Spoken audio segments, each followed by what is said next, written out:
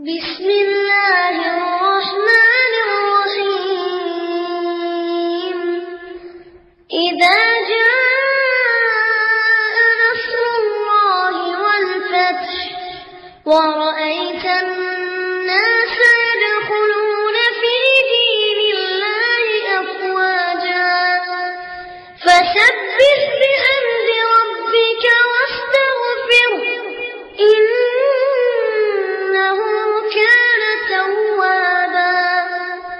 அஸ்ஸலாமு அலைக்கும் வரஹ்மத்துல்லாஹி வபரகாத்துஹு. கண்ணியத்திற்குரிய எல்லாம் வல்ல ஏக இறைவனின் அடியார்களே, பொதுவாகவே ஒரு பொதுக்கூட்டம், பெரும் பெரும் மாநாடுகள், அதுபோன்ற சூழலுக்கு தகுந்தார் போன்று மாற்று மத அன்பர்களிடத்தில் இஸ்லாத்தை பற்றியான தெளிவான புரிதல்களை ஆழமாக உள்ளத்தில் பதிய வைக்க வேண்டும் என்பதற்காக கொடுக்கப்பட வேண்டிய தலைப்பு இந்த இஸ்லாம் கோரும் பெண் உரிமை. அந்த தலைப்பு இங்கே தரப்பட்டிருப்பதற்குண்டான மிக முக்கியமான காரணம், இஸ்லாத்தில் பெண்களுக்கு என்ன உரிமைகள் சொல்லப்பட்டிருக்கிறது, பெண்களுக்கான சட்டங்கள் எந்த அளவிற்கு ஆழமான முறையில் பரந்து விரிந்து இருக்கிறது என்று சொல்லி இஸ்லாமிய பெண்களாக வாழுகிற நம்மில் பெரும்பான்மையான மக்களுக்கே தெரியாத ஒரு அவல நிலை இருப்பதை பார்க்கிறோம். இஸ்லாம் பெண்களுக்கு எவ்வாறெல்லாம் உரிமைகளை வழங்கியிருக்கிறது, சட்டதிட்டங்களை வகுத்திருக்கிறது, இஸ்லாம் பெண்களின் உரிமையை பறிக்கிறது என்று சொல்லி அங்கே ஒரு கூட்டம் காட்டுக்கூப்பாடு கத்திக் கொண்டிருக்கிறார்கள்.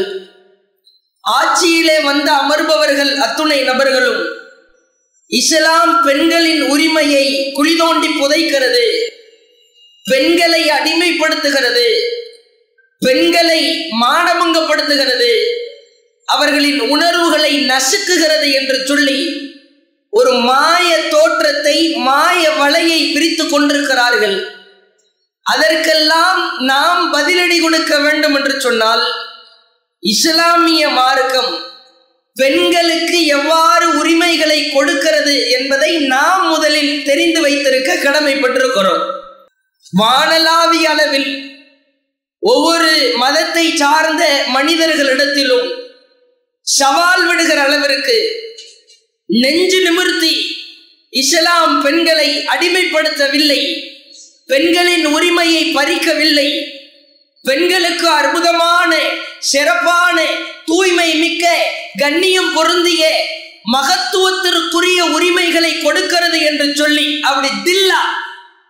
அப்படி நெஞ்சு நிமிர்த்தி சொல்லுகிற அளவிற்கு இஸ்லாத்தை போன்று பெண்களுக்கு எந்த மதமும், எந்த சித்தாந்தமும், எந்த கொள்கையும், எந்த கோட்பாடும் உரிமைகள் கொடுக்கவே இல்லை என்று ஆணித்தரமாக 100% அல்ல, 200%, 300%, 400%, இப்படி எத்தனை சதவிகிதத்தை போட்டுக்கிட்டாலும் உலகத்தில் இஸ்லாத்தை போன்று பெண்களுக்கு உரிமைகள் கொடுக்கப்படவில்லை என்பதை தெள்ள தெளிவாக சொல்லிவிட முடியும்.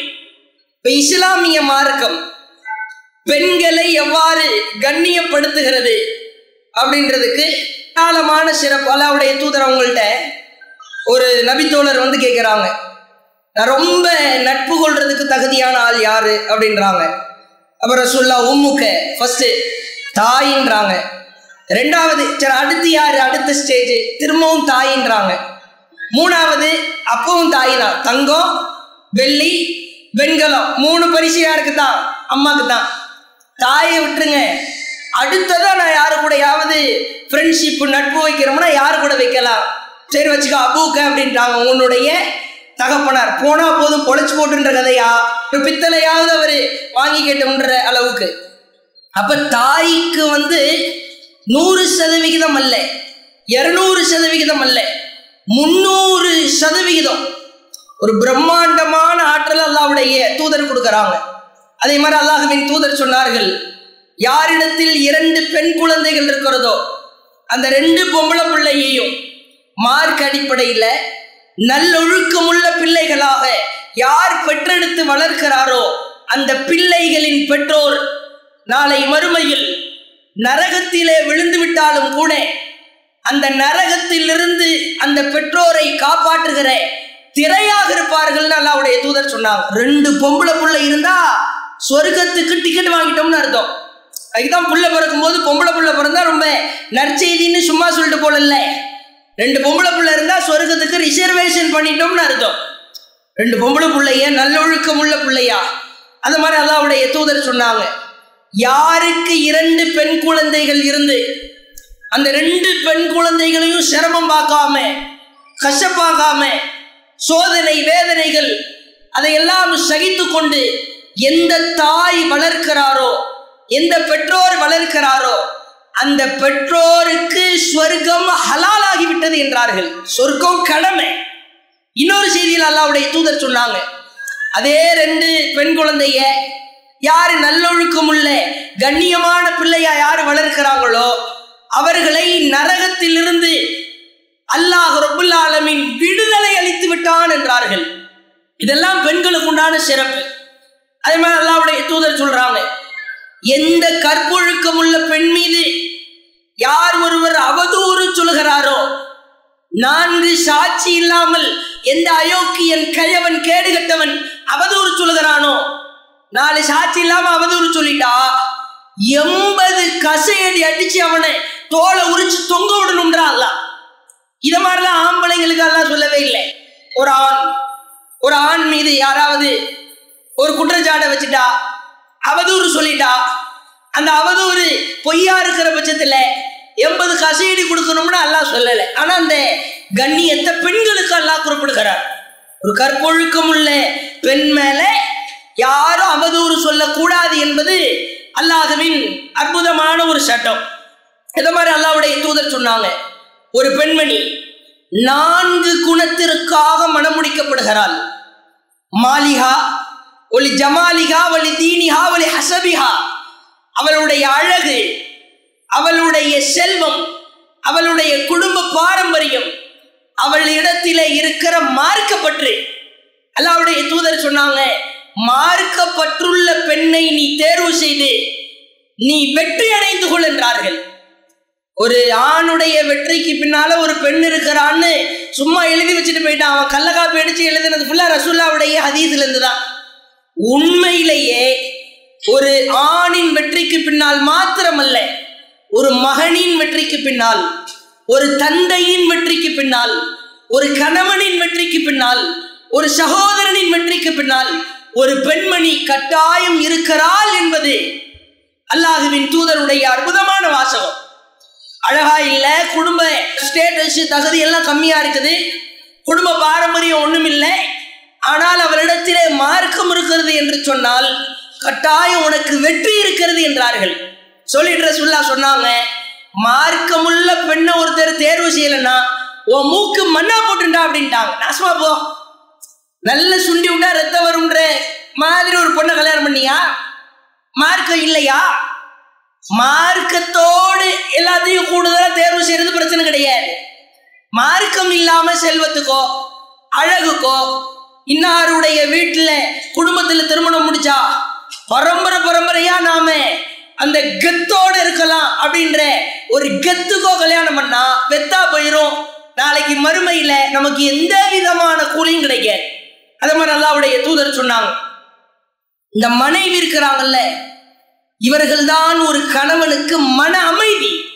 மனைவியே மன அமைதி. அல்லாஹ் சொன்னா அல்லாஹ்வுடைய தூதரும் சொல்றாங்க, وَمِنْ آيَاتِهِ أَنْ خَلَقَ لَكُم مِّنْ أَنفُسِكُمْ أَزْوَاجًا لِتَسْكُنُوا إِلَيْهَا وَجَعَلْنَا بَيْنَكُمْ مَوَدَّةً وَرَحْمَةً. மனைவிமார்கள் எல்லாம் கணவன்மார்களுக்கு அப்படி ரிலாக்ஸ், அப்படி மூஞ்ச பார்த்தாலே அப்படி கண் கவர்ற அளவிற்கு மன அமைதி தருகிற இடம் என்று சொன்னார்கள். உண்மையிலே ரொம்ப அற்புதமான வாசகம். அதே மாதிரி அல்லாஹ்வுடைய தூதர் சொன்னாங்க, பெண்களுக்கு உண்டான சிறப்பு. ஒரு பெண்மணி கூட்டம் நபி தோழியர்கள் அல்லாஹ்வுடைய தூதர்கிட்ட வந்து கேட்கிறாங்க, யார் சொல்லலாம், இந்த ஆண்கள் சமூகம் எல்லாம் எங்களை மாதிரியே தொழுகிறாங்க, நோன்பு முடிக்கிறாங்க, தர்மம் கொடுக்கறாங்க, அதோடு சேர்த்து தங்களுடைய உயிரை இழக்கிற போர்க்களத்திலே கலந்து கொண்டு ஜிஹாது செய்றாங்களே, நாங்களும் போர்க்களத்திலே கலந்து கொண்டு ஜிஹாது செய்ய வேண்டும் என்று ஆசைப்பட்டார்கள். ரசூலுல்லாஹ் கொண்டு சொல்றாங்க, அல்ல ஹஜ்ஜுல் மப்ரூர், ஏமா உங்களுக்கெல்லாம் போர்லாம் கடமை கிடையாது. கலப்படம் இல்லாத பரிசுத்தமான இஹ்லாஸோடு உல தூய்மையாக நீங்கள் செய்கிற ஒவ்வொரு ஹஜ்ஜும் உம்ராவும் அல்லாஹ்வின் பாதையில் ஜிஹாது செய்ததற்கு சமம் என்றார்கள். பிரம்மாண்டமான சிறப்பு. ஒரு பெண்மணி ஹஜ்ஜுக்கு உம்ராவுக்கு போயிட்டு வந்துட்டா, ஏய் நான் போருக்கு போயிட்டு வந்த தெரியும்ல அப்படின்னு சொல்லலாம். ரசூலுல்லாஹ் அப்படிதான் சொல்லி இருக்கிறாங்க. ஒரு ஆண் ஹஜ்ஜுக்கு போயிட்டு வந்தா போருக்கு போயிட்டு வந்ததுக்குன்னு அல்லாஹ்வுடைய தூதர் சிறப்பு சொல்றாங்க. ஏன்னா ஹஜ்ஜுக்கு போயிட்டு வர்றது அந்த பெண்மணிகளுக்கு அவ்வளவு சிரமம் இருக்கும், அவ்வளவு துன்பம் ஏற்படும், சிரமம் ஏற்படும், கஷ்டத்தையெல்லாம் சகிச்சுக்கணும், சஃபா மர்வாவில் ஓடணும், தவாப் செய்யணும், அரபா பெருந்திடல்ல இருக்கணும், கல்லெறியணும், இது போன்ற ஏராளமான கிரியைகள் இருக்கிறது. ஒரு ஆம்பளை வேக வேகமா செஞ்சிருவான். ஆனால் அந்த பெண்ணுடைய உடல் கூறு, அந்த இயற்கை படைப்பு காரணமா அதெல்லாம் செய்யறது ரொம்ப சிரமம். அல்லாஹ்வுடைய தூதர் சொல்லிட்டாங்க, நீ ஹஜ்ஜு உம்ராவும் இஹ்லாஸோடு செய்தால் அல்லாஹ்வின் பாதையில் போர் செய்ததற்கு சமம். இந்த சிறப்பெல்லாம் இருக்குது. அதே மாதிரி அல்லாஹ்வுடைய தூதர் ஏதாவது தனக்கு ஆலோசனை, தனக்கு ஏதாவது ஐடியா, தனக்கு ஏதாவது ஒரு பிரச்சனைக்கு ஒரு தீர்வு கிடைக்கணும் அப்படின்னா தன்னுடைய மனைவிமார்கள்ட்ட ஆலோசனை கேட்டுக்குவாங்க. உதாரணத்துக்கு சொல்லணும்னா உதைஃபியா உடன்படிக்கை, ரசூல் ஸல்லல்லாஹு அலைஹி வஸல்லம் அவர்கள் ஒரு கருத்தை சொல்லுகிறார்கள். நபி தோழர்களுக்கு மத்தியிலே பல கருத்து முரண்பாடு ஏற்படுகிறது. அல்லாஹ்வின் தூதருடைய மனைவி உம்மு சலமா ரலியல்லாஹு அவர்கள் ரசூலுல்லாஹ்ட்ட ஒரு ஆலோசனையை சொல்றாங்க, இதை அமுல்படுத்துங்க அல்லாஹ்வுடைய தூதரே. ரசூலுல்லாஹ் அமுல்படுத்துறாங்க. அதற்கு பிறகு அனைத்து நபி தோழர்களும் சமாதானமாகிறாங்க. ஆலோசனையில் சிறந்தவர்கள் பெண்கள், இஸ்லாம் சொல்கிறது. அதே மாதிரி அல்லாஹ்வுடைய தூதர் சொன்னார்கள், ஒரு பெண் தான் தன்னுடைய கணவனின் வீட்டிற்கு பொறுப்பாளி. இந்த மாதிரி எல்லாம் எந்த மதத்திலையும் எந்த சித்தாந்தத்திலையும் இவ்வளவு அடுக்கடுக்கான சிறப்புகள் கொடுக்கிறது இல்லை.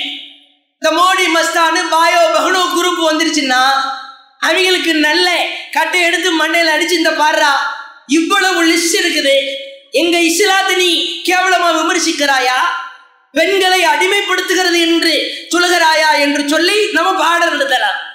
அப்போ ஒரு பெரிய பிரம்மாண்டமான வீட்டுக்கு மாமனார் மாமியார் தன்னுடைய கணவன் மூலமாக பெற்றெடுத்த பிள்ளைகள், அவர்களுக்கெல்லாம் பொறுப்பாளி ஒரு பெண் என்று அல்லாஹ்வுடைய தூதர் சொன்னார்கள்.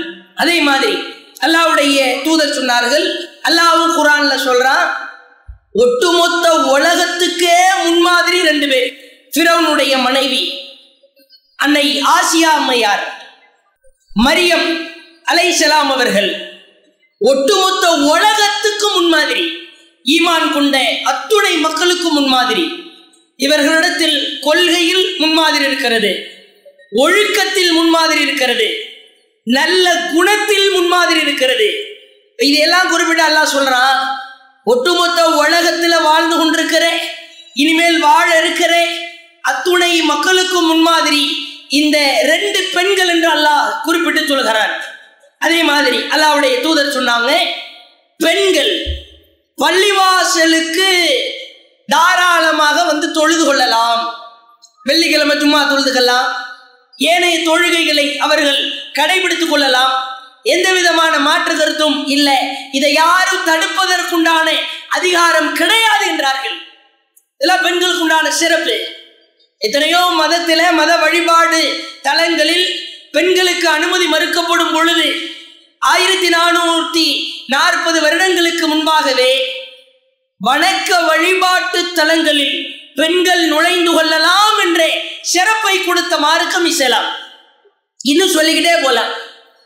இத்துணை விதமான சிறப்புகள் பெண்களிடக்கு இஸ்லாம் வழங்கி கண்ணியப்படுத்துகிறது. ஆனா மற்ற மதங்கள்ல மற்ற கோட்பாடுகள்ல பெண்களுக்கு எவ்வாறெல்லாம் அவர்கள் இழிவை பெற்றுக் கொடுக்கிறார்கள் என்பதை நாம தெரிந்து கொள்ளணும். ஆரம்ப காலகட்டத்தில் ஒவ்வொரு நாகரிக கோட்பாடா பிரித்தார்கள். அதுல பாபிலோனிய நாகரிகம் என்ற ஒரு கோட்பாடு, அதுல சம்பந்தமே இல்லாம நான் சொல்றதெல்லாம் இஸ்லாத்துக்கும் மற்ற கொள்கை கோட்பாடுகளுக்கும் ஒப்பிட்டு பார்த்தால் கடுகை கோடி பங்காக வைத்து அதில் ஒரு பங்கு கூட, கடுக கோடி பங்கா வச்சுக்கோங்க, அதுல ஒரு பங்கு, அதில் ஒரு பங்கு கூட இஸ்லாத்திற்கு நிகராக வேறு எந்த கொள்கையும் கோட்பாடும் வரவே முடியாது என்று அடித்து சொல்லுகிற அளவிற்கு அவங்களுடைய நாகரிக கலாச்சாரம் தலைவிரித்தாடியது.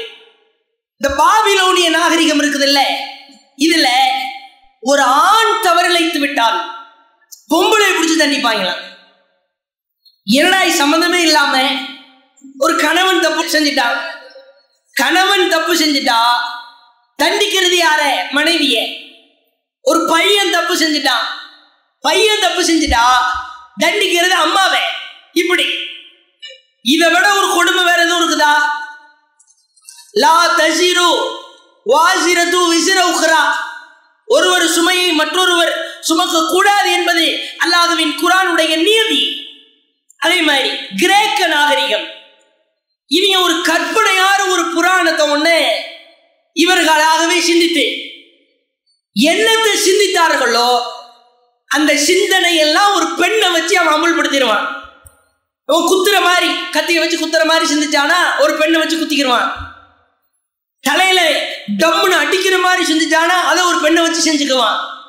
அல்லது தன்னுடைய இச்சைய உணர்வை தீர்த்து கொள்ற மாதிரி ஏதாவது சிந்திச்சான் அப்படின்னா அதை வச்சு அவன் செஞ்சுக்குவான். இவன் என்னத்தை தன்னுடைய சிந்தனை ஓட்டத்துல சிந்திக்கிறானோ அதுக்கு யாரை வச்சு டெமோ பாட்டிக்கு வரா? ஒரு பொம்பளையை கொண்டு வந்து நிறுத்தி, ஒரு பெண்ணை கொண்டு வந்து நிறுத்தி, நான் இப்படி எல்லாம் யோசித்தேன், இப்படி எல்லாம் நான் சிந்தித்தேன், அதற்கு நீதான் வடிகால் என்று சொல்லி தன்னுடைய சிந்தனை ஓட்டத்தில் ஓடுகிற அனைத்து கருத்துக்களையும் ஒரு பெண்ணை வைத்து செய்வார்களாம். எவ்வளவு பெரிய இழிவுன்னு பாருங்க.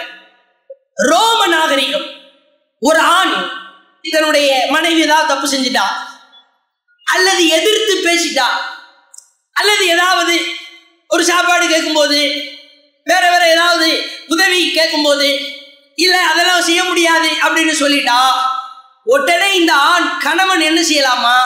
தன்னுடைய மனைவி கத்தி எடுத்து குத்தி போட்டு தள்ளிடலாமா? இது ரோம நாகரிகத்துல.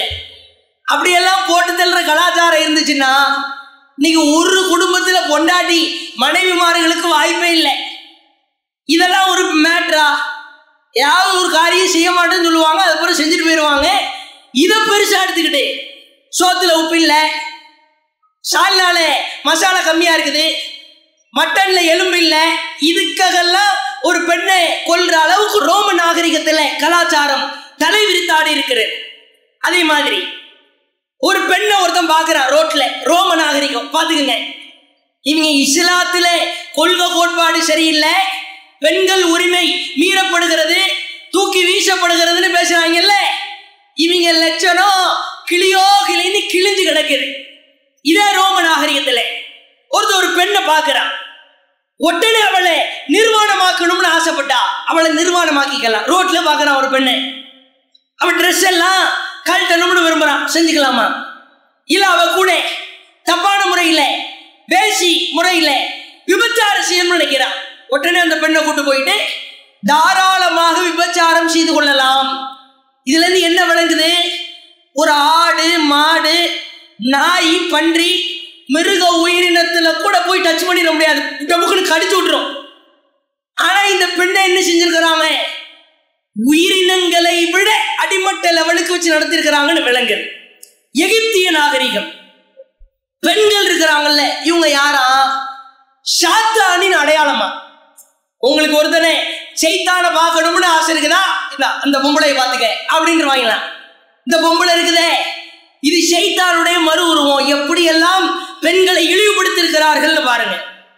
அரேபிய நாகரிகம், நம்ம அரபிய நாடுகள்ல இஸ்லாம் வளர்வதற்கு முன்பு பெண் குழந்தை பிறந்து விட்டால் உயிரோடு எரித்து கொள்வார்கள் அல்லது உயிரோடு புதைத்து விடுவார்கள். கிறிஸ்தவ நாகரிகம், கிறிஸ்தவ மக்கள்கிட்ட இவன் அப்படி ஆணி வேர்ல இருந்து தோன்றான்.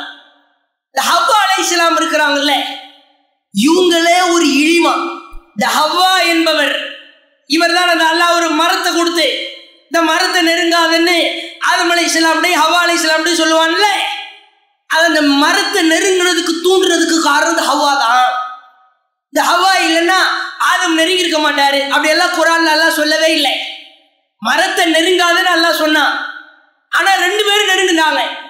இதுல இவரு ஹவ்வா தான் தூண்டி விட்டாங்க, மரத்தை நெருங்குவோம்னு அவங்க மட்டும்தான் சொன்னாங்கன்னு குர்ஆன்ல அப்படி கிடையவே கிடையாது. ஹவ்வாவை இழிவுபடுத்துறாங்க. அதே மாதிரி என்ன இருக்குது அப்படின்னா, பிள்ளை பேரு, இந்த பிரசவம் இருக்குது இல்ல, இந்த பிரசவம் என்பது இது இறைவனின் சாபக்கேடு என்று எழுதி வைத்திருக்கிறார்கள்.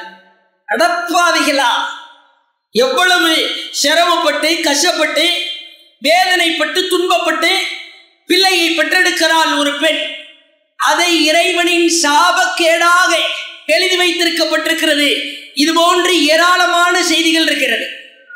ஒவ்வொரு நாகரிக கலாச்சார கோட்பாட்டில் பெண்களை எப்படியெல்லாம் கேவலப்படுத்தினார்கள், இழிவுபடுத்தினார்கள் என்பதை நாம் பார்க்கும் பொழுது சுப்ஹானல்லாஹ், அல்லாஹ் ரப்பல் ஆலமீன் நம்முடைய இஸ்லாமிய தாய்மார்களை, சகோதரிகளை, பெண்களை இஸ்லாத்தில் அங்கம் வகிக்க செய்ததற்காக வாழ்க்கை முழுக்க நன்றி செலுத்திக் கொண்டே இருக்கலாம். அவ்வளவு ஆழமான மகத்தான ஒரு பாக்கியத்தை, கண்ணியத்தை, அந்தஸ்தை, மகத்துவத்தை இஸ்லாமிய மார்க்கம் பெண்களுக்கு வழங்குகிறது. அதே மாதிரி பாருங்க, இந்த இஸ்லாமிய மார்க்கம் பெண்களுக்கு உரிமை கொடுக்கலன்னு சில கூட கத்திக்கிட்டு இருக்கிறாங்க. இந்த உரிமை எப்படி எல்லாம் வழங்கப்பட்டிருக்கிறது அப்படின்றதுக்கு சில எடுத்துக்காட்டுகள். இஸ்லாம் ஆரம்பமா பெண்களுக்கு திருமண விஷயத்தில் எப்படி எல்லாம் உரிமை கொடுக்கிறது என்பது நமக்கு எல்லாம் தெரியும். ஆனாலும் இந்த உரிமைகளை இன்றளவும் இஸ்லாமிய சமூகத்தை சார்ந்த சிலர் கூட இந்த உரிமை விஷயங்களில் சரியான ஒரு ஆழமான சிந்தனை இல்லாமல் வாழ்ந்து கொண்டிருக்கிறார்கள். அதுல ஒண்ணுதான் இந்த மகர் கொடுக்கிற விஷயம். இந்த பெண் திருமணத்தின் பெயரால் ஒரு காலகட்டம் இருந்தது. கடுமையான டார்ச்சர், சித்திரவதை, வேதனை, சோதனை. ஆரம்ப காலகட்டத்தில் இஸ்லாமிய மார்க்கம் அல்லாஹ்வினுடைய இந்த அற்புதமான கொள்கை கோட்பாடு மக்களிட சென்றடைகிறதுக்கு முன்னால இந்த வரதட்சணை என்ற ஒரு பெண் கொடுமை தாறுமாறாக தலைவிரித்தாடியது சமூகத்தில். அவ்வளவு கொடூரம் நடக்கும். சமீபத்தில் கூட நடந்த செய்தி, செய்தித்தாள்களில் வெளிவந்த செய்தி. தன்னுடைய தந்தை தான் பெற்றெடுத்த மகளை கழுத்தை நெரித்து 2 வயது மகளை கொலை செய்து விட்டான் என்று செய்தி.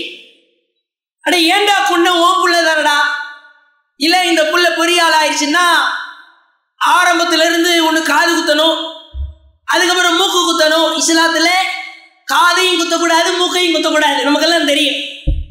புதுசா பிறக்கிற பிள்ளைகளுக்கு அதையெல்லாம் செய்ய மாட்டோம். ஏற்கனவே குத்தி இருந்தவங்க அணிஞ்சுக்கெல்லாம் பிரச்சனை கிடையாது. அப்ப காது குத்துற சடங்கு, மூக்கு குத்துற சடங்கு, புனித நீராட்டு விழா, அந்த பிள்ளை வயசுக்கு வந்துருச்சுன்னு சொன்னா அதுக்குன்னு ஒரு பெரிய விழா நடத்தணும்.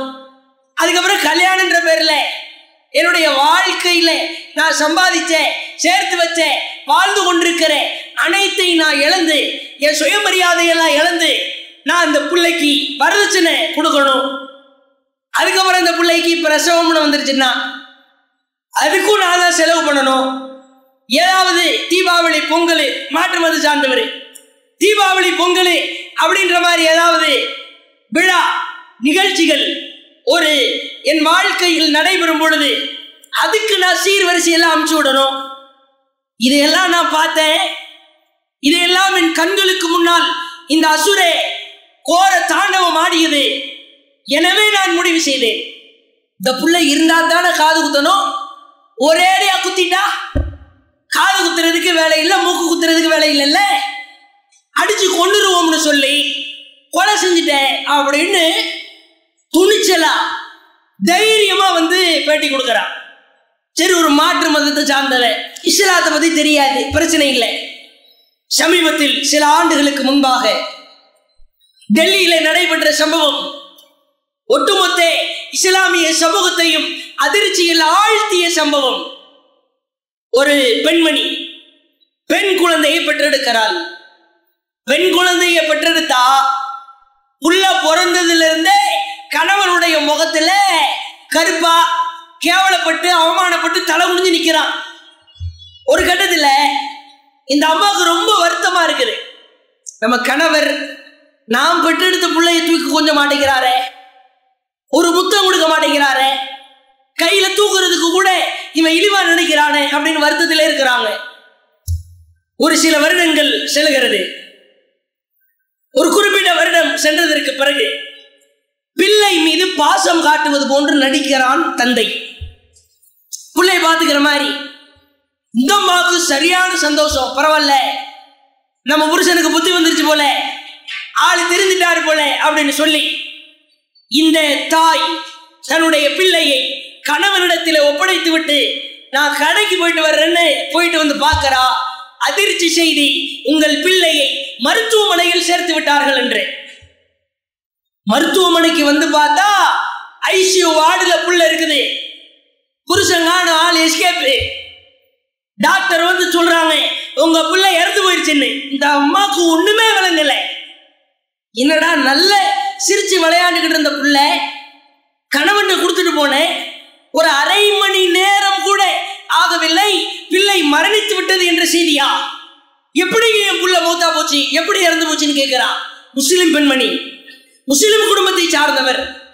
அப்ப மருத்துவர் சொல்லுகிறார், உங்கள் பிள்ளையை நாங்கள் தலைப்பகுதியிலே ஒரு முக்கியமான அந்த ஸ்கேன் ஒன்று எடுத்து பார்த்த பொழுது உங்கள் பிள்ளையை யாரோ ஒருவர் சுவற்றில் 10 முறை அடித்திருக்கிறார்கள் என்ற அதிர்ச்சி சம்பவம். அப்புறம் உங்க பிள்ளையினுடைய நெஞ்சு பகுதி, தொடப்பகுதி, பித்தட்டு பகுதி எல்லாம் யாரோ கடிச்சு சதத்துண்டு எடுத்திருக்காங்க அப்படின்னு சொன்னதுதான் தாமதம். தன்னுடைய கணவன் இந்த பிள்ளையை எரிந்திருந்து விழுந்த அந்த சம்பவம் கண்களுக்கு முன்னால் வருகிறது. உடனே கம்ப்ளைண்ட் கொடுக்கிறா புருஷன் மேல. புருஷனை அடிச்சு தூக்கி இழுத்துட்டு வர்றாங்க. அவன் ஒத்துக்கிறான், நான் தான் கொன்னேன், 10 தடவை இல்லை 20 தடவை அடிச்சேன், சாகணும்னு. சாகல. புள்ளைய தூக்கி 2 வயசு புள்ள எடுத்து அந்த சுவர்ல அப்படி தலையை அடிக்கும் பொழுது ரத்தம் கசிஞ்சிருக்குதுன்னா எவ்வளவு வேதனையா இருக்கும். ஒரு தகப்பன் என்று கூட பார்க்காம அந்த பிள்ளையினுடைய உடல் பகுதியிலிருந்து சதை துண்டை கட்டிச்சு இழுக்கிறான்னா ஒரு அப்பனா கதறா கத்துறா. கணவரை சும்மா விட்டுறாதீங்க, அவனுக்கு உயர்ந்தபட்ச தண்டனையாக இருக்கிற மரண தண்டனையை கொடுங்கள், என் கண்ணுக்கு முன்னால பார்க்கணும்னு. ஏண்டா கொன்ன ஓ புள்ள தானடா. அவன் சொல்றான், எனக்கு ஆம்பளை புள்ள பிறக்கணும் அப்படிதான் நான் நினைச்சேன், ஆனால் எனக்கு பெண் குழந்தை பிறந்து விட்டது, அது எனக்கு பிடிக்கல. இந்த பிள்ளைக்கெல்லாம் நான் சோறு போட்டு சீர்வரிசை செஞ்சு கல்யாணம் பண்ணி கொடுத்து அதுக்கப்புறம் கட்டி எல்லாம் மாரடிக்க முடியாது, அதனால தான் கொன்னேன். 18 வயது 20 வயதில் இந்த பெண் ஸ்டவ் அடித்து கேஸ் வெடித்து தூக்கிலே தொங்கி மேலிருந்து மாடியிலிருந்து குதித்து சாவதை விட நான் சாகடிக்கிறது பெரிய மேட்டரே இல்லைன்னு ரொம்ப சர்வசாதாரணமா பண்ணி கொடுக்கறான். அதே மாதிரி இது போன்ற ஏராளமான சம்பவம், சமீபத்திய சம்பவம் தான் நாம சொல்றோம். அதே மாதிரி ஒரு கணவர் ஆம்பளை பிள்ளை வரும்னு எதிர்பார்த்துக்கிட்டே இருக்கிறான். முதல்ல பொம்பளை பிள்ளை, 2வது பொம்பளை பிள்ளை, 3வது பொம்பளை பிள்ளை. ஜோசியர் போய் நிக்கிறான், எப்பங்க எனக்கு ஆம்பளை பிள்ளை பிறக்கும், 7வது தான் உனக்கு ஆம்பளை பிள்ளை பிறக்கும்ட்டாரு அவரு. உடனே ஒவ்வொரு பிள்ளையா ஓடிக்கிட்டே இருக்குது. 3 பிள்ளைய பெற்றெடுத்தாச்சு, 4வது அபாஷன், 5வது அபாஷன் கருக்கலைப்பு, 6வது கருக்கலைப்பு செய்ய சொல்கிறான் கணவன். ஆனால் இந்த பெண்மணி மறுக்கிறாள். ஏனென்று சொன்னால் கருக்கலைப்பு செய்து செய்து அவருடைய உடலெல்லாம் அப்படியே நொந்து போய்விட்டது. அபாஷன் பண்றதுன்றது சாதாரண விஷயமே கிடையாது. உடம்புல உள்ள நரம்ப ஒட்டிச்சு துவம்சம் செய்யறதுக்கு சமம் அபாஷன் பண்றது. மருத்துவ உலகம் சொல்லுகிறது, உடம்புல இருக்கிற எல்லா நரம்பு கரம்புறன்னு ஒட்டிச்சு தள்ளினா எப்படி வலிக்கும்? நான் அபாசன் கருக்கலை கூட சாதாரண விஷயமே கிடையாது. உடல்ல ஏராளமான பாதிப்பு ஏற்படும். மறுக்கிறா. ஒரு கட்டத்தில் அந்த பிள்ளை 4 மாதம் 5 மாதம் 6 மாத காலம் கரு வளர்ந்து விட்டது. ஒரு சைடு மாமனார், இன்னொரு சைடு மாமியார், கணவன் கட்டையை வைத்து அந்த பெண்மணியினுடைய வயிற்றிலேயே, அந்த பிரசவத்தின் வயிற்றிலேயே அடிக்கிறான். பொம்பளை பிள்ளை, இது 6வது பொம்பளை பிள்ளை தான் இருக்கும்னு ஜோசியக்கார சொல்லிட்டான்னு வலி தாங்க முடியாமல் துடிக்கிறாள். அந்த பெண்ணும் மரணம், உள்ளே இருந்த குழந்தையும் மரணம். பொம்பளை பிள்ளை. அடப்பாவிகளா, 2 பொம்பளை பிள்ளை யாருக்கு இருக்குதோ அவர் ஸ்வர்க்கத்தில் இருப்பார் என்றார்கள் அல்லாஹ்வுடைய தூதர். கூடுதலா சொன்னாங்க, யாருக்கு 2 பெண் குழந்தை இருக்கிறதோ அந்த 2 பொம்பளை பிள்ளையே கண்ணியமா ஒழுக்கமிக்க பெண்ணாக யார் வளர்த்தெடுக்கிறாரோ அவரும் நானும் அந்த பெண் குழந்தைய நல்லொழுக்கம் உள்ள பிள்ளையா வளர்த்தெடுத்தாங்கல்ல, அவங்களும் அந்த பெற்றோரும் நானும் மறுமையில இப்படி இருப்போம். நான் இங்க ரசூலுல்லாஹ்னா இங்க 2 பொம்பளை பிள்ளைய நல்லொழுக்கம் உள்ளவங்களா பெற்றெடுத்தவங்க, வளர்த்தெடுத்தவங்க. அப்பேற்பட்ட கண்ணியம் கொடுக்கிறது. இதுக்கெல்லாம் தீர்வு என்ன? இன்னும் ஒவ்வொரு ஊரிலும் ஒவ்வொரு மாநிலங்களிலும் பெண் குழந்தை பிறந்து விட்டால் இழிவாக நினைக்கிறார்கள். ஏன், என்ன காரணம்? இந்த வரதட்சணை என்ற பெண் கொடுமை.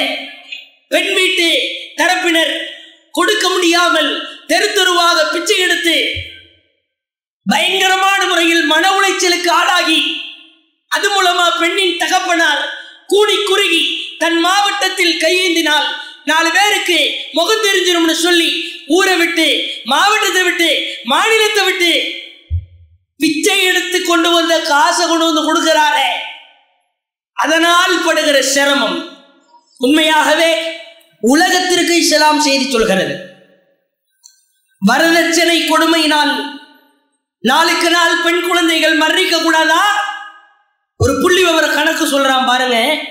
அவளை சாக விடுங்கள் அப்படின்ற ஒரு தலைப்புல, அவளை சாக விடுங்கள் அப்படின்ற தலைப்பு எமிலி பியூக்கன் அப்படின்ற ஒரு ஆசிரியர் எழுதுறாரு. ஒரு நாளைக்கு உலகத்துல இல்ல, இந்தியாவில் எத்துணை பெண் குழந்தைகள் மரணத்தை தழுவுகிறது? ஒரு நாளைக்கு மாத்திரம் இந்தியாவில் 300 பெண் குழந்தைகள் கருக்கலைப்பினால் கொல்லப்படுகிறது. கருக்கலைப்புனா என்னது? கருவிலேயே வச்சு கொள்றது. அதை தாண்டி ஒரு நாளைக்கு இந்தியாவில் 345 பெண் பிள்ளைகள் பெண் குழந்தை என்பதனால் கொலை செய்யப்படுகிறார்கள். ஒரு நாளைக்கு 345. ஒரு வருஷத்துக்கு அவளை சாக விடுன்னு ஒரு தலைப்புல ஒரு புள்ளி விவரத்தை வெளியிடுகிறார்கள் இந்தியாவில். இதெல்லாம் இந்த அயோக்கிய மோடி சர்க்கார் அரசாங்கத்துக்கு தெரியுதா? கண்ணில ஏடா இஸ்லாம் அடிமைப்படுத்துது, இஸ்லாம் பெண் உரிமையை மறுக்குதுன்னு வாய்கிலேயே பேச தெரியுதே. இத்துணை பெண் குழந்தைகள் வருடத்திற்கு சாகடிக்கப்படுகிறார்களே, இதற்கு இவன் என்ன சட்டம் போட்டா? காரணம் என்ன? புள்ள பெருசாயிட்டுன்னா கல்யாணம் பண்ணணும், இதான் காரணம். யாருக்கு கேட்டாலும் இதான் காரணம் சொல்லுவாங்க.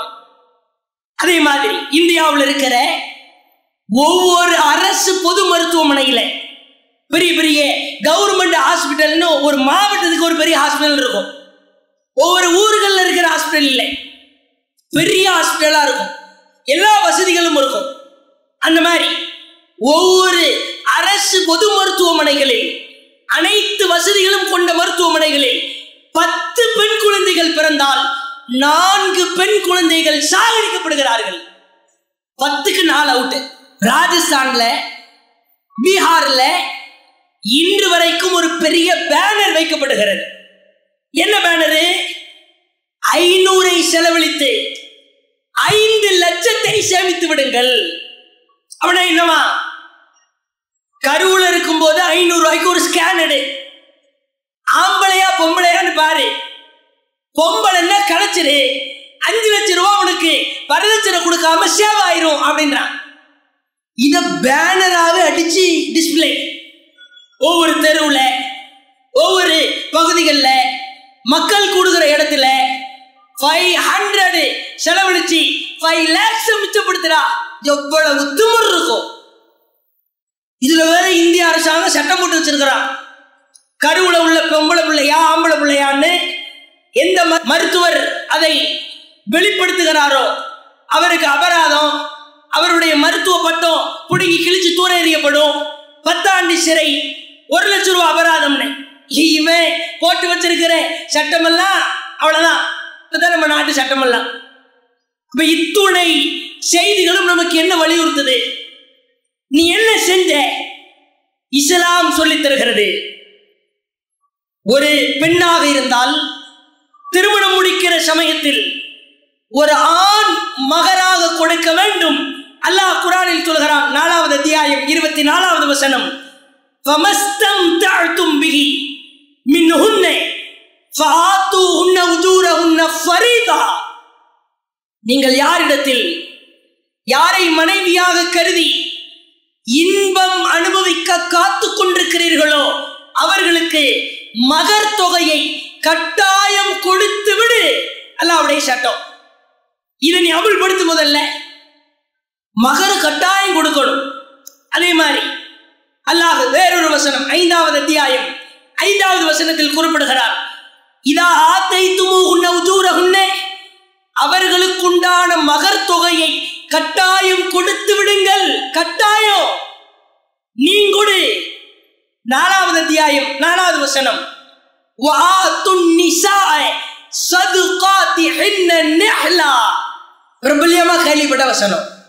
பெண்களுக்கு அவர்களின் மனக்கொடையை மகர் தொகையை தாராளமா கொடுத்துரு. நிஹ்லா அப்படின்னா கட்டாயமா கொடுக்கணும்னு அர்த்தம்.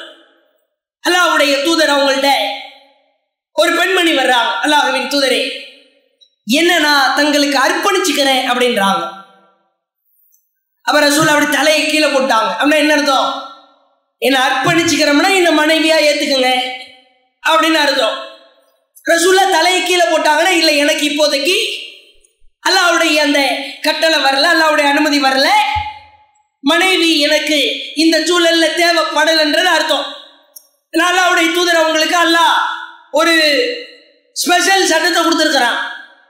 உடனே இன்னொரு தோழர் எழுந்திருக்கிறார், சஹல் ரலியல்லாஹு அவங்க கேட்கிறாங்க, அல்லாஹ்வுடைய தூதரே நீங்க தலையை கீழே போட்டதை பார்த்தா உங்களுக்கு அந்த பெண்மணி மேல நாட்டம் இல்லைன்ற மாதிரி தான் தோணுது, எனக்கு அந்த பெண்ணை திருமணம் முடிச்சு கொடுத்துருங்க அப்படின்னு அந்த தோழர் கேட்க, அந்த பெண்மணியும் அந்த இடத்திலேயே உட்கார்ந்துட்டாங்க.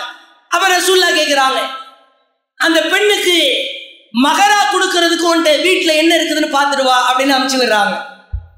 அவர் வீட்டுல தன்னுடைய குடும்பத்தார்கள் சொந்த பந்தம் எல்லாத்திலையுமே தேடிட்டு வர்றார். அல்லாஹ்வுடைய தூதரே என் வீட்லையும் சரி என் குடும்பத்தார்கள் வீட்லையும் சரி மகர் கொடுக்கறதுக்கு ஒண்ணும் இல்லை அப்படின்றார். திரும்ப ரசூல் அனுப்பிச்சு விடுறாங்க, எப்ப ஒரு இரும்பு மோதிரம் இருந்தா அதையாவது எடுத்துட்டு வா அப்படின்றாங்க.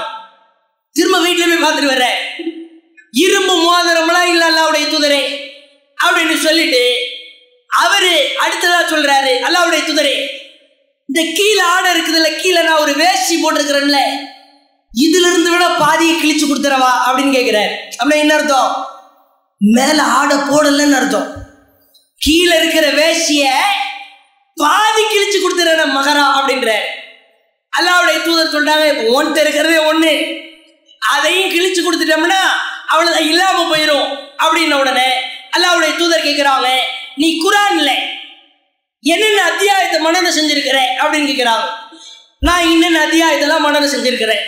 சரி, இன்னென்ன அத்தியாயத்தை அந்த பெண்மணிக்கு கற்றுக் கொடுத்து மனனம் செய்து அந்த பெண்மணி வாழ்க்கையில் அமுல்படுத்துகிற அளவிற்கு நீ கல்வி கற்றுக் கொடு, அதையே அந்த பெண்ணுக்குரிய மகராக அவர் ஏற்றுக்கொள்வார் என்று அல்லாஹ்வுடைய தூதர் சொல்லி அந்த பெண்ணுக்கு இந்த சஹல் ரலியல்லாஹு அவங்களை திருமணம் முடிச்சு வைக்கிறாங்க. மகர் கட்டாயம் கொடுத்தே தீரணும். எப்பேற்பட்ட ஒரு தியாகம்னு பாருங்க. வேஷ்டில இருந்து பாதி கிழிச்சு கொடுத்துருவான்னு கேட்கிறார்.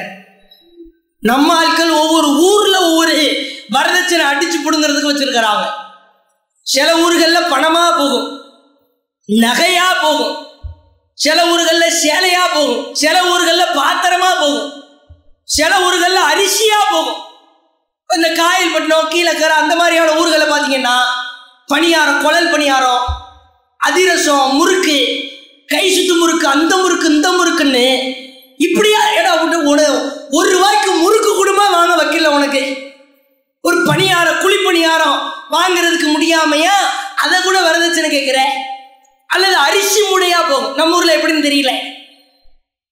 திங்கிற ஐட்டமா ஒரு இத குடுமா வரதட்சணை வாங்குவேன்.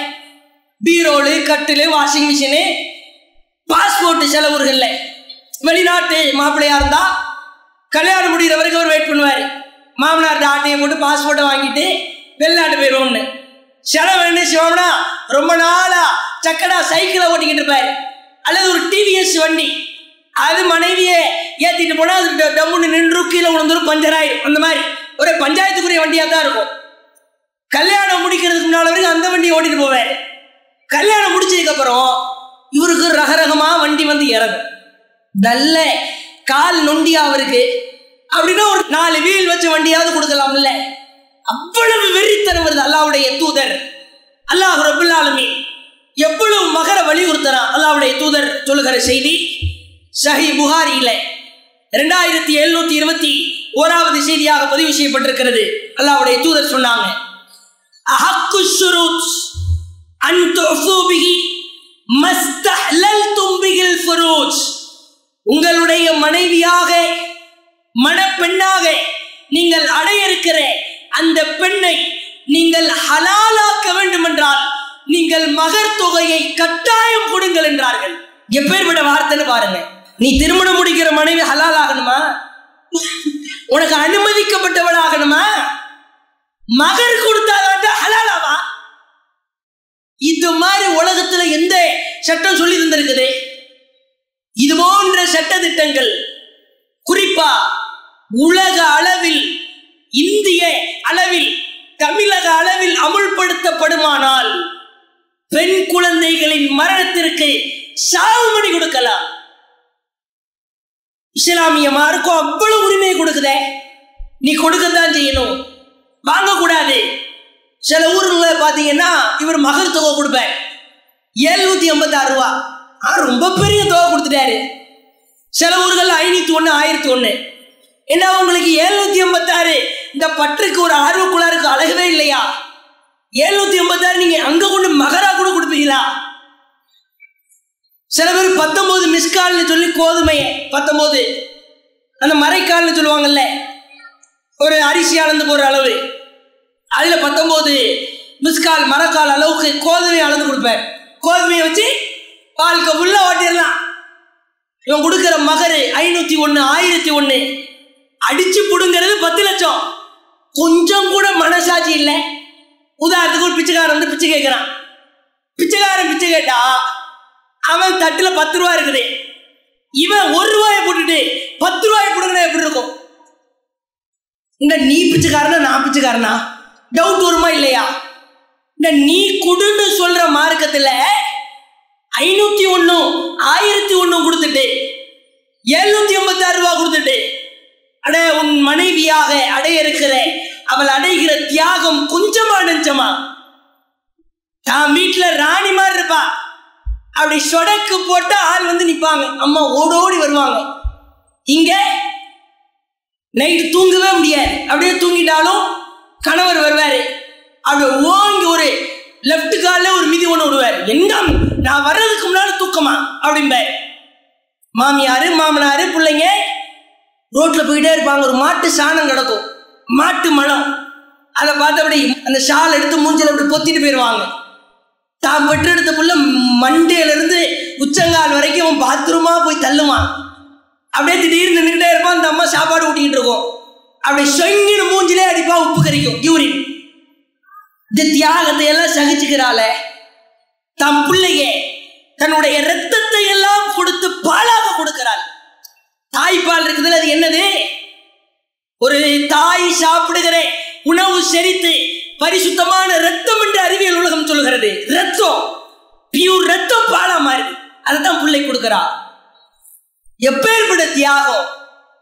உன் துணியை துவைக்கிறா, உன்னுடைய எல்லா விதமான வேலைகளையும் செய்கிறாள், ஒரு வீட்டு வேலைக்காரிக்கு மாசம் 3000 ரூபாய் சாப்பாடு கொடுத்து சம்பளம் கொடுத்தா கூட இவ்வளவு வேலை செய்ய மாட்டா.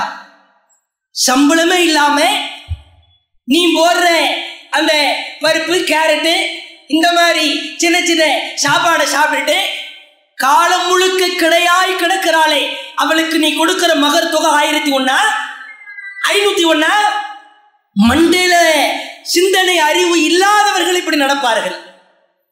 இந்த பிள்ளைக்கு சாப்பாடு ஊட்டுறது இருக்குது 2 வயசு 1.5 வயசு பிள்ளைங்களுக்கு, இதை விட உச்சகட்ட சோதனை ஒண்ணுமே இருக்க. இந்த கணவன்மார்கள்ட்ட தட்டை கொடுத்து சாப்பாடு கொடுத்து நீங்க ஒரு வேலைக்கு ஊட்டிருங்க அப்படின்னு கொடுத்து பாருங்க, அப்படி ஊட்டுவாரு. அது புள்ள அவன் என்ன செய்வான், அப்படி கை வரைக்கும் வாயை கொண்டு வந்து ஓடிடுவான். எப்படி பெரிய ஏமாற்றமா இருக்கும். 2வது வாய் கொடுத்து பார்ப்பாரு, செட் ஆகல. 3வது வாய் கொடுக்கும்போது ஏமாத்தி கூட கழுத்தை பிடிச்சு நினைச்சு கொன்னே போட்டுருவாரு. சாப்பாடா போடா, உனக்கு சாப்பாடு வேணா ஒண்ணு வேணாம், அவ்வளவு பெரிய கஷ்டம். கிட்டத்தட்ட ஒரு குழந்தைக்கு ஒரு தாய் சாப்பாடு கொடுக்கறதுக்கு 1 மணி நேரத்திற்கு நகரா செலவு பண்ணணும். ஏன் இவ்வளவு கஷ்டம் ஏன் அனுபவிக்கிறா? தன்னுடைய வாழ்க்கை முழுக்க தியாகம் செய்யறாளே. பக்கத்துல ஒரு ஜெனரேட்டரே ஓடிக்கிட்டு இருக்கும். அவங்க வீட்டுல இருக்கும்போது முரட்டு தூக்கமா தூக்கிட்டு இருப்பாங்க குப்புறப்படுத்து. இங்க உன் புள்ள லேசா சின்னங்கும், அப்படி பதறி துடிச்சு எந்திரிப்பா. நைட்டு 2:30 மணியா இருக்கும். நைட்டு 2:30 மணிக்கெல்லாம் உங்களுக்கு மேரேஜ் பயணம் சொர்க்க லோகம். கல்யாணம் ஆகிறதுக்கு முன்னாலே திருமணம் ஆயிருச்சுன்னு சொன்னா அவ்வளவு சிரமம். இந்த சிரமத்தை எல்லாம் முஸ்லிம்கள் மாத்திரமல்ல, அனைத்து சமுதாயத்தை சார்ந்தவர்களும் தங்களுடைய உள்ளங்களில் ஆழப்பதிய வைத்துக் கொண்டால் அயோக்கியத்தனமான அராஜகத்தனமான கேடுகட்டத்தனமான வரதட்சணையை குழி தோண்டி புதைக்கலாம். இப்ப தெரியுதா இஸ்லாம் பெண்களுக்கு எவ்வளவு உரிமை கொடுக்குதுன்னு? அடுத்ததா இவங்களுக்கு ஆடை உரிமை வேணுமா? பெண்களுக்கு கருப்பு ட்ரெஸ் போட்டு பாடாப்படுத்துறாங்க. அவங்க அழகையெல்லாம் வெளிக்காட்ட முடியல. அழக வெளிக்காட்டுற லட்சணத்தை தான் பாக்குறோம்ல. பொம்பளையா என்னன்னே தெரிய மாட்டேங்குது. முடிய பாத்தீங்கன்னா அப்படியே ஒரு தலைவரி கோணமா தெரியும். ஒரு ஒத்த பின்னி, ஒரு ரெட்டை பின்னி, ஒரு எலி கொண்ட, ஒரு குதிரை கொண்ட, ஏதாவது ஒரு பின்னிய போட்டுக்கிட்டு தெரியலாம்ல. சென்னையில எல்லாம் வந்து பாத்தீங்கன்னா தலைவிரி கோலமாவே தெரியும். ஏதாவது கீழே பொருள் விடும், எடுப்பா, முடியும் கீழே விடும். என்ன பண்ற தலைவிதி? முடிய வளர்க்க தெரிகிற உனக்கு அதை ஒழுங்கா பராமரிக்க தெரியுமா இல்லையா? முடியும் கீழே விடும். கீழே இருந்து பொருள் எடுக்கும் போது முடியத்துக்கு பின்னால போடுவா. பின்னால ஒரு ஆம்பளை நிற்பான். அவன் என்ன பண்ணுவான்? சும்மா விடுவானா? உறிஞ்சு பார்த்துருவான். செம்ம ஸ்மெல்லா இருக்குதே, என்ன அஸ்வினி ஹேர் ஆயில் தைக்கிறாளோ, விடுவானா உன்னை? இதுக்குதான் இவங்களுக்கு இஸ்லாம் பெண்களின் உரிமையை பறிக்கிறது. கருப்பு ட்ரெஸ்ஸை போட்டு கொடுமைப்படுத்துறாங்க, சிரமப்படுத்துறாங்க. அப்பட்டமா மை பாடி மை லைஃப் அப்படின்னா என்ன அர்த்தமா? என் உடம்பு என் உரிமைடா. டிஷர்ட்ல அப்படி டிஷர்ட்டை போட்டுட்டு மறைக்க வேண்டிய உறுப்புகளை மறைக்காமல் அலங்கோலப்படுத்துகிற, கேவலப்படுத்துகிற, பார்த்தாலே விகாரமா தெரியுறேன். காரி தூண்டு துப்புற அளவுக்கு ட்ரெஸ் போடுறது உனக்கு உரிமையா? ஒரு துப்பட்டான்னு உனக்கு கொடுத்துருப்பாங்க, காரி துப்புற மாதிரி இருக்கும். ஷாலு, இது எதுக்கு உனக்கு துப்பட்டா? ஒவ்வொருத்தருக்கும் இந்த ஷாலை கொடுத்துருக்கிறது எதுக்குன்னா, சரி மேனியை போட்டு மேல மறைக்கிறதுக்காக கொடுக்கறது. இவன் என்ன பண்ணிக்குவா, அப்படியே ஸ்டைலா அப்படி இப்படி போட்டு இவர் பெரிய ரஜினிகாந்த் மாதிரி அப்படி கழுத்து சுத்தி போட்டுக்கிறது. எதுக்கு? தூக்கு போட்டா சாவப்புற? அல்லது இந்த சாப்பிட்டு கை துடைக்கிறதுக்கு, வாய் துடைக்கிறதுக்கு, மூக்கு ஒடிஞ்சா மூக்கு துடைக்கிறதுக்கு உனக்கு எதுக்கு துப்பட்டா கொடுத்தாங்க? இதுக்குதான் உங்களுக்கு உரிமை வேணுமா? இங்க இருந்து இங்க வரைக்கும் எல்லாம் தெரியும். துப்பட்டா வச்சு மறைக்கவா வச்சுக்கலாம், அதுக்கும் வழி இல்லை. சிலியும் லெஸ் இவங்களுக்கு. இங்க இருந்து இங்க வரைக்கும் கை தெரிகிற மாதிரி ட்ரெஸ். கொசுக்கடி காலத்துல கொசுவலை ட்ரெஸ் போட்டா பிரச்சனை இல்லை. எல்லா காலத்திலையும் கொசுவலை ட்ரெஸ் போடும். கொசுவலையிலாம் ட்ரெஸ் தச்சு போட்டுக்கிட்டு என்னத்த பண்ண போற? தொடை தெரிகிற அளவுக்கு ஆடை, இடுப்பு தெரிகிற அளவுக்கு ஆடை. எந்த ஆம்பளையாவது ஜன்னல் வச்சு சட்டை போட்ட வரலாறு இருக்குதா? பொம்பளை போடுவா. பின்னால பெரிய விண்டோவா இருக்கும். சட்டப்படி ஒரு விண்டோ வைக்கணும்னா ஒரு ஆம்பளை தான் வைக்கணும். இவன் நல்ல கை அளவுக்கு மூடிக்கிறான், 2 கை தான் தெரியுது, மூஞ்சி மட்டும் தெரியுது, நல்ல இழுத்தியமா முடிக்கிறான். இங்க ஜன்னல் வைக்கிறது, கொஞ்சம் அப்படியே கண்ணாடி ஜன்னல் வைக்கிறது, மேல கொஞ்சம் காத்து போறதுக்கு திறந்து விடு. எதுக்குன்ற இந்த ஆடை உரிமை உனக்கு தேவையா? ஆடை உரிமை வேண்டும், ஆடை உரிமை வேண்டும் என்று கேட்கிற அத்துணை நபர்களும் வெக்கி தலை குனிஞ்சு நிற்கிறாங்களா இல்லையா? எம்.ஜி. ரஹீமா, மோனிகா கிட்டத்தட்ட 50க்கும் மேற்பட்ட படத்திலே நடித்தவர் ஒரு நாள் அப்படியே தெருவில் நடந்து வந்து கொண்டிருக்கிறார். இடுப்பு தெரிகிற மாதிரி, கழுத்துல இருந்து ட்ரெஸ், தொடை தெரிகிற மாதிரி ட்ரெஸ் போயிட்டே இருக்கிறாங்க. கூடியிருக்கிற ஆண்களுடைய அந்த சித்திரவதை தாங்க முடியல, கடுமையான டார்ச்சர். அதற்கு பிறகு தன்னுடைய ஒரு முஸ்லிம் நண்பரை சந்திக்கிறார். நான் கடுமையான மன உளைச்சலுக்கு ஆளாகிறேன், என்னால் தெருவில் நடந்து வரக்கூட முடியவில்லை என்று சொல்லி அந்த ஃபர்தா என்ற ஆடை எனக்கும் கொடுங்கள் என்று கேட்கிறார். அது கொடுத்ததற்கு பிறகு அந்த ஆடையை அணிகிறார். அணிந்து விட்டு நடந்து வருகிறார். எந்த அயோக்கியனின் காம பார்வைக்கும் இந்த மோனிகா இரையாகாமல் இருந்ததை பார்த்துவிட்டு உடனே இஸ்லாத்தை படிக்க ஆரம்பிக்கிறார், இஸ்லாத்தை தழுவுகிறார். இன்றைக்கு இஸ்லாத்தை பிரச்சாரம் செய்கிற இடத்தில் இருக்கிறார். அயோக்கியர்களா, இத பாரு, இஸ்லாம் பெண்கள் உரிமையை பறிக்குதுன்னு சொல்றீங்க. ஆஸ்திரேலியாவுல, எகிப்துல, அமெரிக்காவுல, பெரும் பெரும் மேலை நாடுகள்ல இஸ்லாமிய கலாச்சாரமாக இருக்கிற இந்த ஃபர்தாவை நோக்கி லட்சோப லட்ச பெண்கள் வருகிறார்கள். எப்படி உரிமை பறிக்குதுன்னு சொல்ற? உரிமை பறிக்கிற ஆடையா? பெண் என்றால் மறைக்கப்பட வேண்டியவள். அல்லாஹ்வுடைய தூதர் சொன்னார்கள், பெண் என்பவள் மறைக்கப்பட வேண்டியவள்.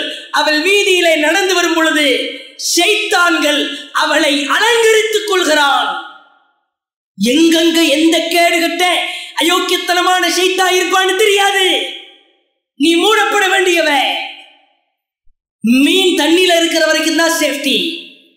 தண்ணியை விட்டு வெளியே தூக்கி போட்டுட்டா செத்து போயிரும். அந்த மாதிரிதான் எங்கள் இஸ்லாமிய பெண்கள் நாம் அனைவரும் அப்படி நெஞ்சு நிமிர்த்தி சொல்லணும், இது ஏன் உரிமைடா, நான் இதை எவனுக்காக விட்டு கொடுக்க மாட்டேன். அதுல சில பேர் இந்த தெரியாம முகத்தை மூடுறாங்க. முகத்தை மூடுறது இஸ்லாமிய கலாச்சாரம் கிடையாது. அது நீங்க கவனத்தில் வைக்கணும். ஸ்ரீலங்காவில் கூட இந்த முகம் மூடுறது சம்பந்தமா ஒரு பெரிய பிரச்சனை வந்து போச்சு. யாரும் முகத்தை மூடக்கூடாதுன்னு சட்டத்தை போட்டாங்க. அல்லாஹ்வுடைய தூதர் காலத்தில எல்லாம் முகத்தை எல்லாம் பெண்கள் மூடலை. நபிகள் நாயகம் அவர்களின் மனைவிமார்களை தவிர வேறு யாருக்கும், வேறு எந்த பெண்ணுக்கும் முகத்திரை அணிவது அனுமதி கிடையாது.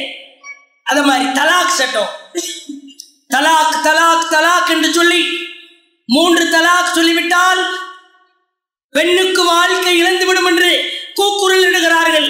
அல்லாஹ்வின் அருளால் பாராளுமன்றத்தில் ரஞ்சித் ரஞ்சன் என்ற ஒரு மாற்று மதத்தை சார்ந்த பெண்மணி தலாக் சம்பந்தமா மோடி சர்க்கார் அரசிற்கு பாடுபடுத்தார். குர்ஆனுடைய வசனத்தை ஓதி காட்டுறார். ஏய், நீ சொல்ற மாதிரிலாம் தலாக் இல்ல. தலாக்னா 3 தலாக். முத்தலாக்னா என்ன அர்த்தம்? நீ சொல்ற முத்தலாக்கா? 3 காலகட்டத்திற்கு அது சொல்லப்படுகிற அளவிற்குள்ள தலாக். தலாக் மட்டும் பாக்குற, குலா கண்ணுக்கு தெரியாதா? ஒரு ஆண் எப்படி தன் மனைவியை பிடிக்கவில்லை என்று சொன்னால் விலகிக் கொள்ளலாமோ, அதுபோன்று ஒரு பெண்ணும் தன்னுடைய கணவனை பிடிக்கவில்லை என்று சொன்னால் விலகிக் கொள்ளலாம். ஒரு ஆண் விலகிக் கொள்வது அது 3 காலகட்டம். ஒரு பொம்பளை எனக்கு என் புருஷனை பிடிக்கிறேன்னு விலகிட்டா 1 மாசம் 1 மாதவிடாய் காலம் இத்தா இருந்தா போதும், கணவன் மனைவி உறவு முறிஞ்சும். ரொம்ப சிம்பிள். பாடம் எடுத்தது யாரு? இந்த மோடி என்ன நினைச்சாப்ல, தலாக்கு சட்டத்தை ஒழிச்சு கட்டிடலாம் நினைச்சாரு. அல்லாஹ் என்ன செஞ்சான்? சூழ்ச்சியாளனுக்கெல்லாம் சூழ்ச்சியாளன். ஒரு மாற்று மத பெண்மணி வாயிலிருந்து தலாக் சட்டத்தை பாடம் நடத்தி அடிச்சா ஒரு சம்பட்டி அடி. அல்லாஹ் இதுக்கு பெண் உரிமை பறிக்குதா? என்ன நீ கோர்ட்டு கேஸ் நடத்திக்கிட்டு இருக்கிறீங்க, பிடிக்கலன்னா பிரிச்சு விட்டு போயிடணும். அது உடனே பிரிக்க சொல்லுதா? ஃபர்ஸ்ட் சொல்லி பார்க்கணும், அடுத்து படுக்கையில இருந்து தள்ளி பார்க்கணும், அல்லது லேசா தட்டி பார்க்கணும், அல்லது ஒரு நீதமான நடுவரை வச்சு பேசி பார்க்கணும்.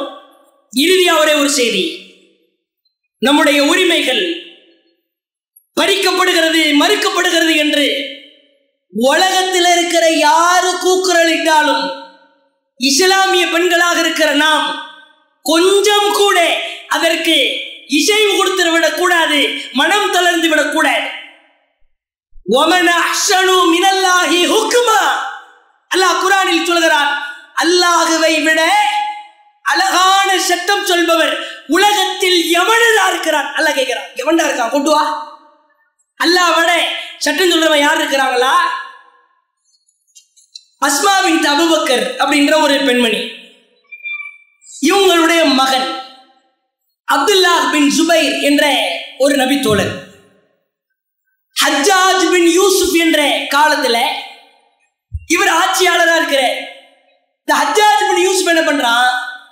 இந்த அப்துல்லாஹ் பின் ஜுபைரை கொலை செய்து சிலுவையில் கட்டி தொங்க விட்டு விடுகிறார். அஸ்மா பின்த் அபூபக்கரோ மதீனாவில் இருக்கிறார். ஒரு கட்டத்தில் யூதர்களோடு சேர்ந்த அந்த மண்ணறையில் இந்த அப்துல்லாஹ் பின் ஜுபைரை குழி தோண்டி புதைத்து விடுகிறான் ஹஜ்ஜாஜ். எவ்வளவு பெரிய வீரம்னு பாருங்க. இந்த மோடிக்கெல்லாம் நம்ம ஒவ்வொருத்தரும் மரணடி கொடுக்கிற வீர மங்கைகளா இருக்கணும். உடனே இந்த ஹஜ்ஜாஜ் பின் யூசுப் ஆள் அனுப்பி விடுறான், அஸ்மாவை அழைச்சிட்டு வாங்க, போடா அப்படின்றாங்க. நான் இதுக்கு வரணும்? இல்ல உங்க பிள்ளைய கொன்னுட்டாரு, பரவாயில்ல கொல்லட்டும். உடனே இந்த தூதுவர் ஹஜ்ஜாஜ் பின் யூசுப் வந்து சொல்றான், இல்ல அவங்க வரமாட்டேன்னு சொல்லிட்டாங்க. ஹஜ்ஜாஜ் கேட்கிறான், அவளா வருகிறாளா அல்லது அவளுடைய தலைமுடி சடையை பிடித்து இழுத்து வருவதற்கு ஆள் அனுப்பட்டுமா என்று கேட்டு வாண்டு அனுப்புகிறார். அஸ்மாட்ட வந்து அந்த தூதுவர் வந்து சொல்றான், நீங்களா வரீங்களா அல்லது உங்க தலை சடமுடிய இழுத்துட்டு வர்றதுக்கு ஆள் அனுப்புவான்னு கேட்கிறாரு மன்னர். அஸ்மா சொல்கிறார்கள், தைரியம் இருந்தால், துணிச்சல் இருந்தால், தெம்பு இருந்தால், திராணி இருந்தால் என் சடை தலைமுடி சடையை பிடிச்சி இழுத்துட்டு வர்றதுக்கு ஆள் அனுப்பிட்டு பார்ப்போம். செத்துட்டான் தூதுவன். வந்து சொல்றான் ஹஜ்ஜாஜ் பின் யூசுப்ட.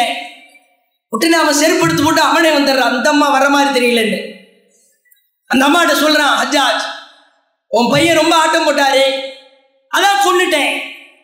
அஸ்மா பின்த் அபூபக்கர் சொல்றாங்க, டே அயோக்கிய ஹஜ்ஜாஜே, அப்சத்த அலைஹி துன்யா, என்னுடைய மகனின் இவ்வுலக வாழ்க்கையை நீ சீரழித்து விட்டாய். வஅப்ஸத அலைஹி ஆகிரத்திக், என் மகனோ உன் மறுமை வாழ்க்கையை சீரழித்து விட்டான். என் பிள்ளைய உலகத்துல கொண்டுட்டேன்னு நினைக்கிறியா? ஹே, என் புள்ள உன் மரும வாழ்க்கை இல்லாம ஆக்கிட்டான்டா. சொல்லிட்டு சொல்றாங்க, அன்னஃபி தகீஃபின் கத்தாபன் வ முபீரன். அல்லாஹ்வுடைய தூதர் சொல்லி இருக்கிறாங்க, தகீஃப் குலத்தாரிடமிருந்து ஒரு பொய்யன், ஒரு நாசக்காரன் வருவான் என்று. பொய்யனை நாங்கள் பார்த்து விட்டோம், நாசக்காரன் நீதான்டா. சொல்லிட்டு சொல்றாங்க, நான் யார் தெரியுமா? ஆரம்ப காலகட்டத்தில் கடுமையான எதிர்ப்பு நடைபெறும் பொழுது, அல்லாஹ்வின் தூதர் ஒரு குகையிலே தங்கியிருக்கும் பொழுது, அந்த குகைக்கு சென்று சாப்பாடு எடுத்துக்கொண்டு செல்வேன். அப்பொழுது அல்லாஹ்வின் தூதர் எனக்கு தாத்துன் நிதாக்கை, 2 கச்சுடையால் என்று பெயர் வைத்தார்கள். தலகுனிஞ்சு போறான். நேர வர்றாங்க, தன்னுடைய மகனை அடக்கம் செய்யப்பட்ட அந்த குழியை பார்க்கிறார். குழி தோண்டி சொல்கிறார், குழியை தோண்டினால் யூதர்களோடு சேர்ந்து தன்னுடைய மகனுடைய ஜனாசா கிடப்பதை பார்த்து கண்ணீர் விட்டு அழுது என் பிள்ளைய வெளியே தூக்குங்கன்றாங்க. உடனே அப்துல்லாஹ் பின் ஜுபைர் தூக்கப்பட்டு அஸ்மா பின்த் அபூபக்கரின் கரங்களிலே கொடுக்கப்படுகிறார். தன்னுடைய மகனை, இறந்த சடலத்தை கையிலே தூக்கியவராக மதீனாவிற்கு கொண்டு வந்து குழி தோண்டி அடக்கம் செய்துவிட்டு சொல்கிறார், யூதனோடு யூதனாக என் மகன் இருப்பதற்கு தகுதி கிடையாது என்றார். இதே அஸ்மா ஆரம்ப காலகட்டத்தில் ஹிஜ்ரத் செய்யும் பொழுது, மதீனாவுக்கு வரும் பொழுது, இதே அப்துல்லாஹ் பின் ஜுபைரை தன்னுடைய கருவில் வைத்து தூக்கி கொண்டு வந்தார். கொஞ்சம் அப்படி நினைச்சு பாருங்க, தாம் பிள்ளைய செத்த சடலத்தை ஒரு தாய் கையில தூக்கிட்டு வர்றான்னா இதை விட ஒரு வேதனை இருக்க முடியுமா? என் அருமை தாய்மார்களே, சகோதரிகளே, இந்த மாதிரி 1000 மோடி வந்தாலும் சரி, அல்லாஹ்வுடைய சட்டத்துல எந்த அயோக்கியன் கை வச்சாலும் அவனை இல்லாமல் ஆக்குவோம் என்று பெண்களாக இருக்கிற நாம், எங்களுடைய உரிமைகள் பறிக்கப்படவில்லை. நாங்கள் தெளிவாக இருக்கிறோம்.